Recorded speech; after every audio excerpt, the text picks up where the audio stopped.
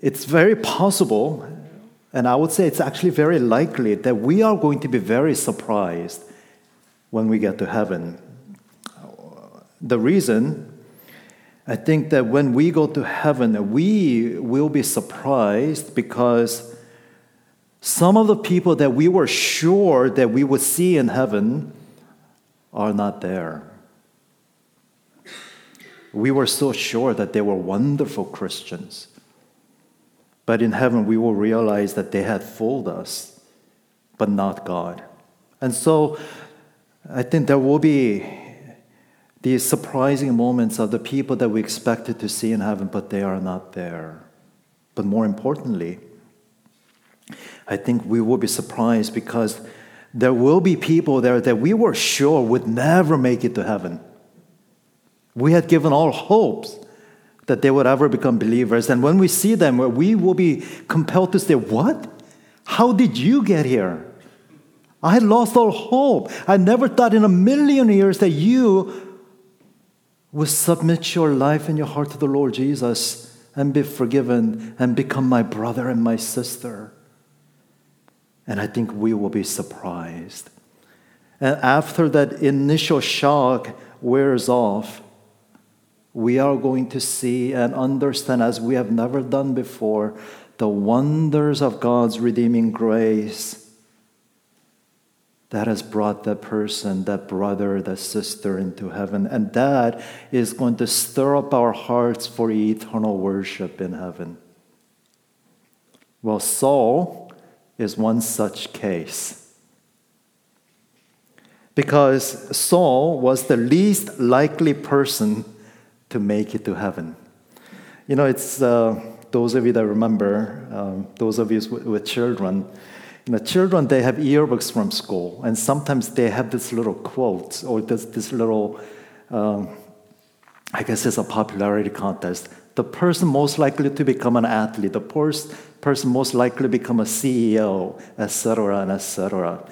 And if Saul belonged to a rabbinical school that had an yearbook, I think he would have been voted the person least likely to become a Christian. Now, of course, this is not the first time we are hearing about Saul. We've heard about him. Luke has told us about him 3 times already before. First time was in chapter 7, verse 58. And there, the people who are killing Stephen lay down their garments at the feet of a young man named Saul. God forbid their precious garments got spoiled while their hands were dripping with the blood of an innocent man. And so they gingerly took their garments off and laid it at the feet of Saul, and Saul was the lookout. He was watching over their clothes. And then we next hear about Paul in chapter 8, verse 1. And Saul approved of his execution. He wasn't just their mere hired help, an innocent bystander. His heart was in full agreement with what was happening.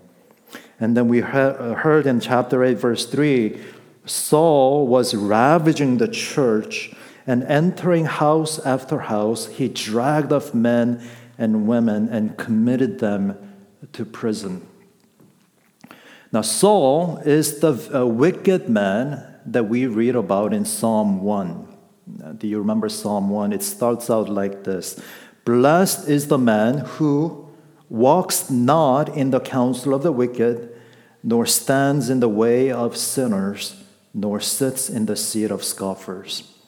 So in that first psalm, we hear about the wicked that who in the end will receive God's just and righteous judgment. And if you are the blessed man, if you are the man or a woman who walks in a faithfulness to God, you do not walk in the counsel of the wicked, you do not stand in the way of sinners, or sit in the seat of scoffers.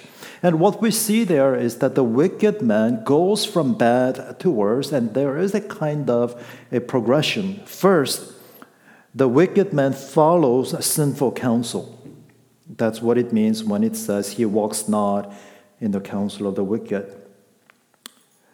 And after that, he is counted among them, among the wicked, among the sinners, as he stands in the way of sinners. And finally becomes comfortably settled in their way and sits in the seat of scoffers. That's what we see with Saul. He starts out as a spectator in Stephen's execution. And then as he gives an hearty approval, he's an active participant in the persecution against the Christians.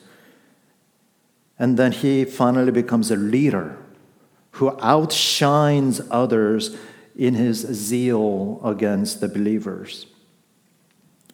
Saul is that very wicked man who will not be able to stand in judgment, who will one day face God's holy and righteous wrath. And that is what we continue to read here. Saul, still breathing threats and murder against the disciples of the Lord, went to the high priest and asked him for letters to the synagogues at Damascus, so that if he found any belonging to the way, men or women, he might bring them bound to Jerusalem.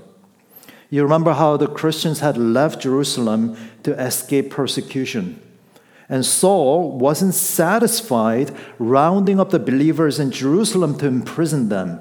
He himself went to the high priest. He took the initiative and he requested the sanction and the authority to bring the believers back to Jerusalem for the sole purpose of oppressing them.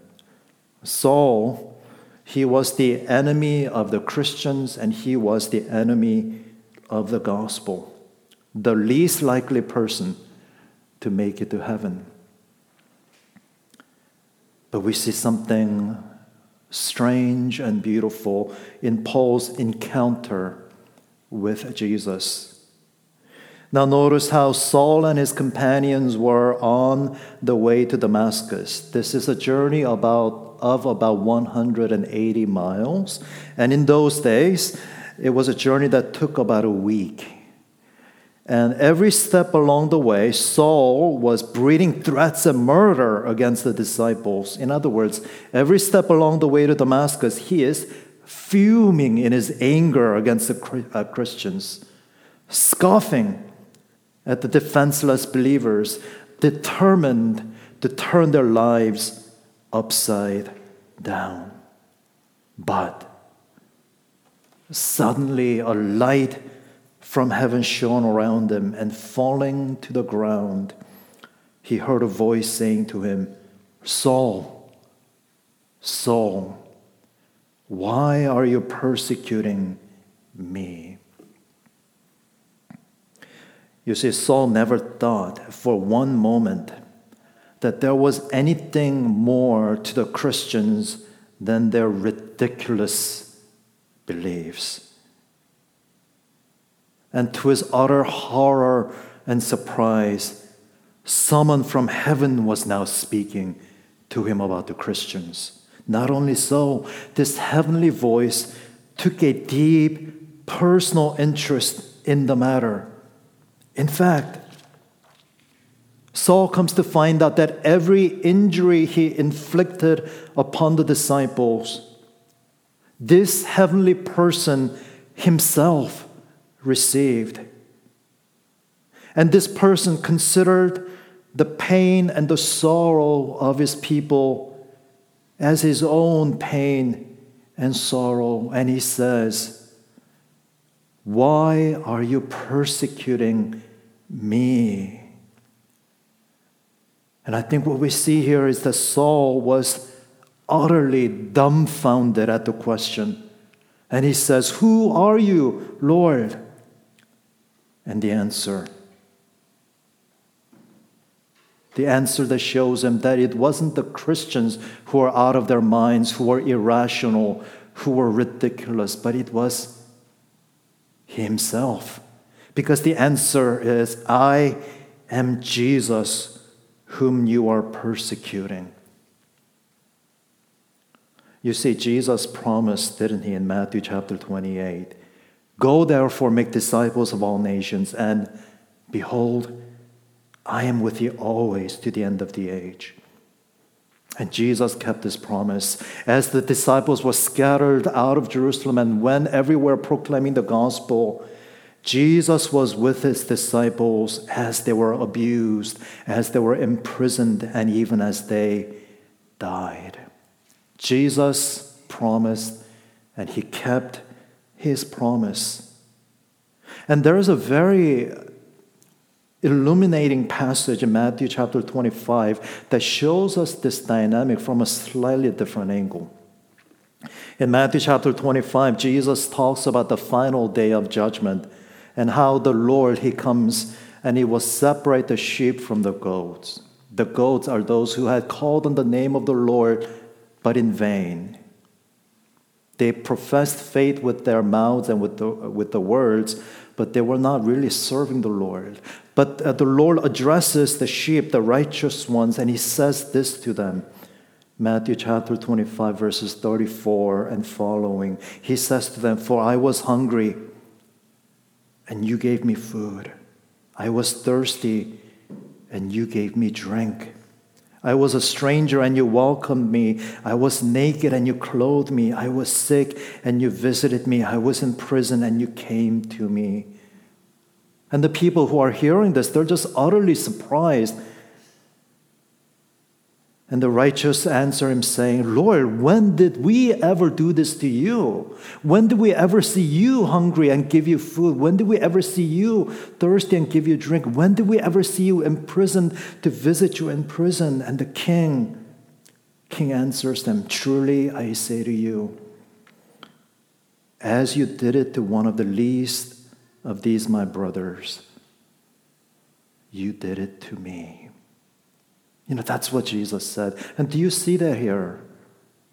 As Paul was persecuting the believers, Jesus says, "You are persecuting me."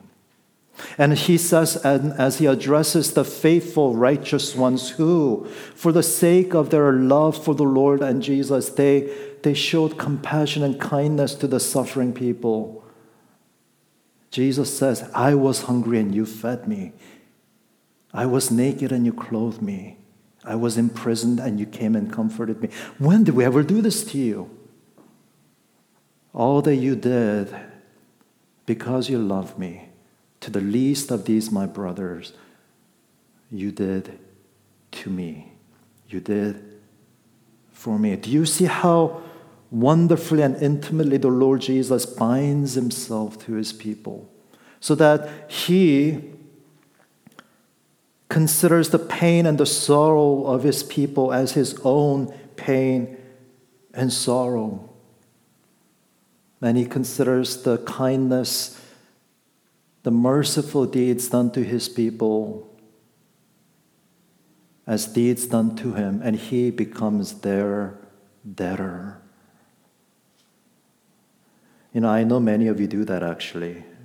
Many of you visit those who are ill, who are bedridden. You visit them, you show them compassion and kindness, you share your love with them. And oftentimes they're in no position to even understand the kind of sacrifices you're making. And sometimes they don't have the capacity to even thank you properly. But as you visit them, as you show them love and mercy, understand this: Jesus sees what you are doing. And Jesus says to you, "You are doing that for me. You are doing that to me." So saints, keep that up. Because that is the Lord and the Master that we serve.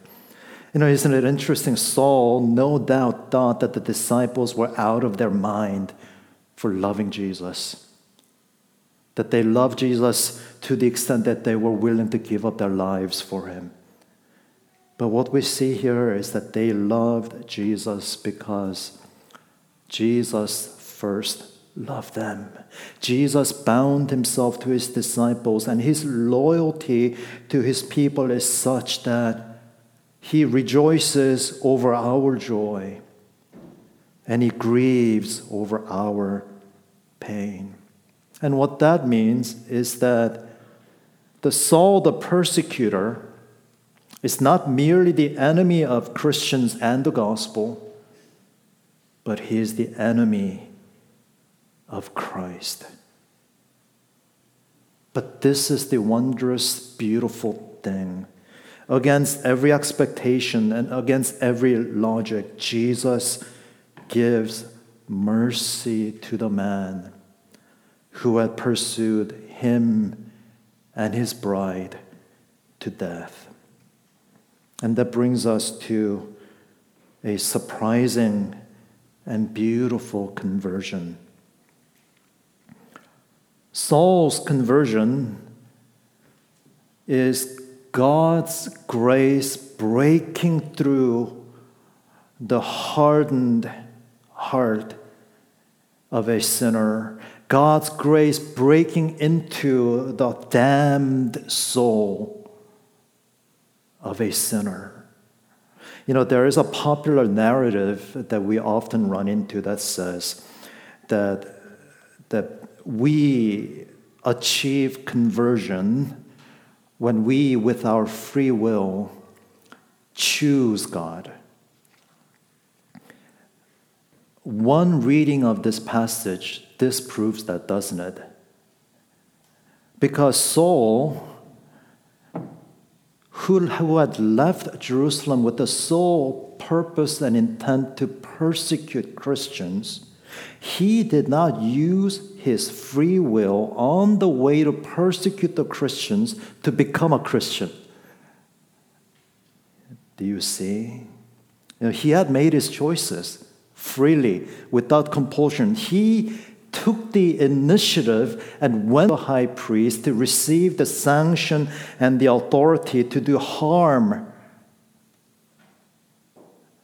the believers. His choices were against God and his gospel. And Saul, his will was in sin's unbreakable grips. But Saul was rescued, not because Saul changed his mind, but because Jesus quite literally knocked him down to the ground. Jesus, he drew near him and gave him a new heart. And along with a new heart, Jesus called him to a new and a better life. And so Saul encounters the risen Lord Jesus, and he is unable to see. And it seems to me that is so fitting, isn't it? This is a man who took pride in being able to perceive and see better than other people. And what justice that when he encounters the Lord, he is left utterly incapable. And he is in utter shock. This is a traumatic experience for him. For 3 days, he cannot eat or drink. And he is no doubt evaluating his entire life in those 3 days. Running through every piece of scriptures he thought he had understood, but have come to realize that he didn't understand anything. He was so sure that he knew what God's plan was, only to realize that he was so far from him. And just as he is being utterly broken to pieces, the Lord sends message and word to Ananias. Ananias, go. And Ananias responds to the Lord's command with an understandable reservation. Lord, I have heard from many about this man, how much evil he has done to your saints at Jerusalem. And Jesus answers, go, for he is a chosen instrument of mine to carry my name before the Gentiles and the kings and the children of Israel. As a self-respecting Pharisee, Saul would have had no problem going to the kings and the children of Israel. But the real kicker is that Jesus is commissioning Saul to go to the Gentiles. And the wonder is that Saul had devoted himself to stamping out the gospel. Now God will use him to proclaim the gospel to the world. And so God rescues a man who was once devoted to sin to serve the kingdom of Satan. And he makes him a servant of God's kingdom to proclaim the way that he had once oppressed. This is God's gracious and undeserved gift. Jesus does not merely save you that you may continue to live the life that you had lived, but he saves you in order to redeem. He saves you in order to turn you around. He saves you in order not so much to turn your life upside down, but to put your life right side up. I have met so many people in my lifetime who tell me that they are Christians because at some point in their past, they went to a meeting and they said a sinner's prayer, as if it's a magic spell. I said a sinner's prayer. I know I'm going to heaven. Far before me to say that I can tell or discern what is in a person's heart, but sometimes the fruit are evident. I've had so many conversations where people tell me, I said a sinner's prayer, I'm going to heaven, but I look at them and I'm saying, no fruit of faith, but only the all too evident signs of rebellion and stubbornness and hardened hearts. And I told them, you cannot have Jesus as your Savior when he is not your Lord.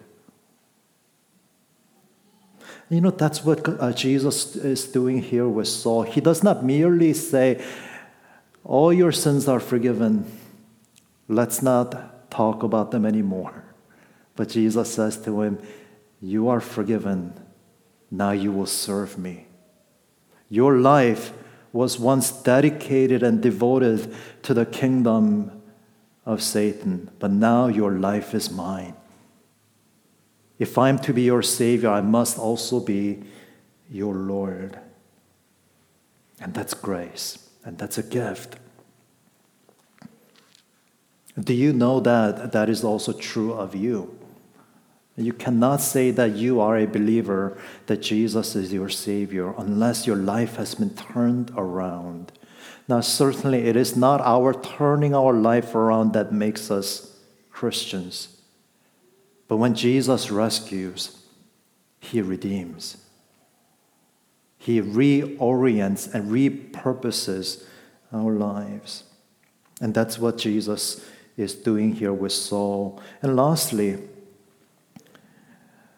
as Jesus commissions Ananias to go to Saul, he says, for he is a chosen instrument of mine, and I will show him how much he must suffer for the sake of my name. We think suffering is a punishment, don't we? And we almost want to say or feel like that this is karma for Saul. You see, he made Christians suffer. Now, God's making him suffer. That's why Jesus says, I will show him how much he must suffer for the sake of my name. Actually, that's not at all what's being said here. Far from it. You see, we heard what Jesus said to Saul. As Saul was persecuting the believers, Jesus was saying to Saul, why are you persecuting me? And because that is in the background, we can never think punishment, or we can never think suffering as a punishment. Rather, as Jesus sends Saul with the gospel, he will go with Saul with the same loyal love.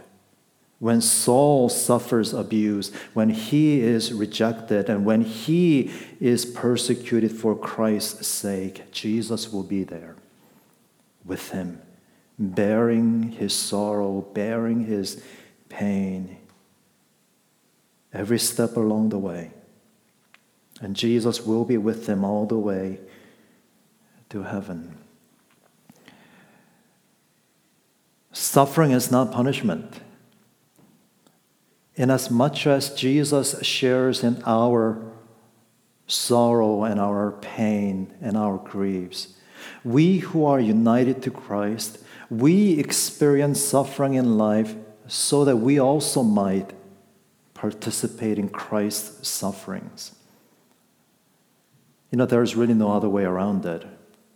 If we are going to have a resurrection like his, we are also going to have a life and death like his. Suffering is not a punishment from God, but it is our partnership in what Jesus has endured for us. And I want you to know, loved ones, when Jesus says here about Saul, I will show him how much he must suffer for the sake of my name. It is not Jesus punishing him, but it is an invitation. Just as Jesus binds himself to Saul, so Saul will also bind his heart and life to Jesus. And Jesus is going to be with him all the way to heaven. In 1 Timothy chapter 1, this is many years after this conversion, Saul, or Paul, same name. If you are familiar with how people who live in multiple cultures live, you get this, don't you? People who live in multicultural societies, they often have more than one name. I have my Korean name as well as my American name, and you are familiar with that, I'm sure. So it's not that there's something spiritual about Saul becoming Paul. Saul is his Jewish Hebrew name. Paul is his Greek name. Paul, it writes in 1 Timothy chapter 1, reflecting about his conversion, he says this: Christ Jesus came into the world to save sinners, of whom I am the foremost. But I received mercy for this reason, that in me, as the foremost, Jesus Christ might display his perfect patience as an example to those who were to believe in him for eternal life. This is why Saul's conversion is all about you and me. As we see God's amazing grace for Saul, we realize that though we, in our sin, we are hopelessly separated from God, the moment we come to Jesus for forgiveness and grace, we are forgiven. And that also gives us hope, doesn't it? Most of us, we have some people in our lives who do not know the Lord, and for years we have prayed for them. For years we have argued with them, fought with them, tried to convince them to the best of our abilities, but they will not believe, so much so that you are beginning to lose hope.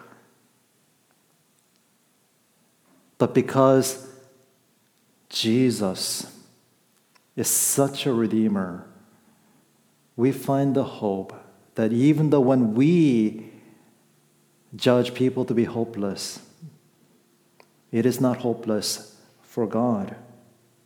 And the wonderful promise here is that no matter how we have stumbled and no matter how much we have failed, the moment we come to him, we are forgiven. We are accepted.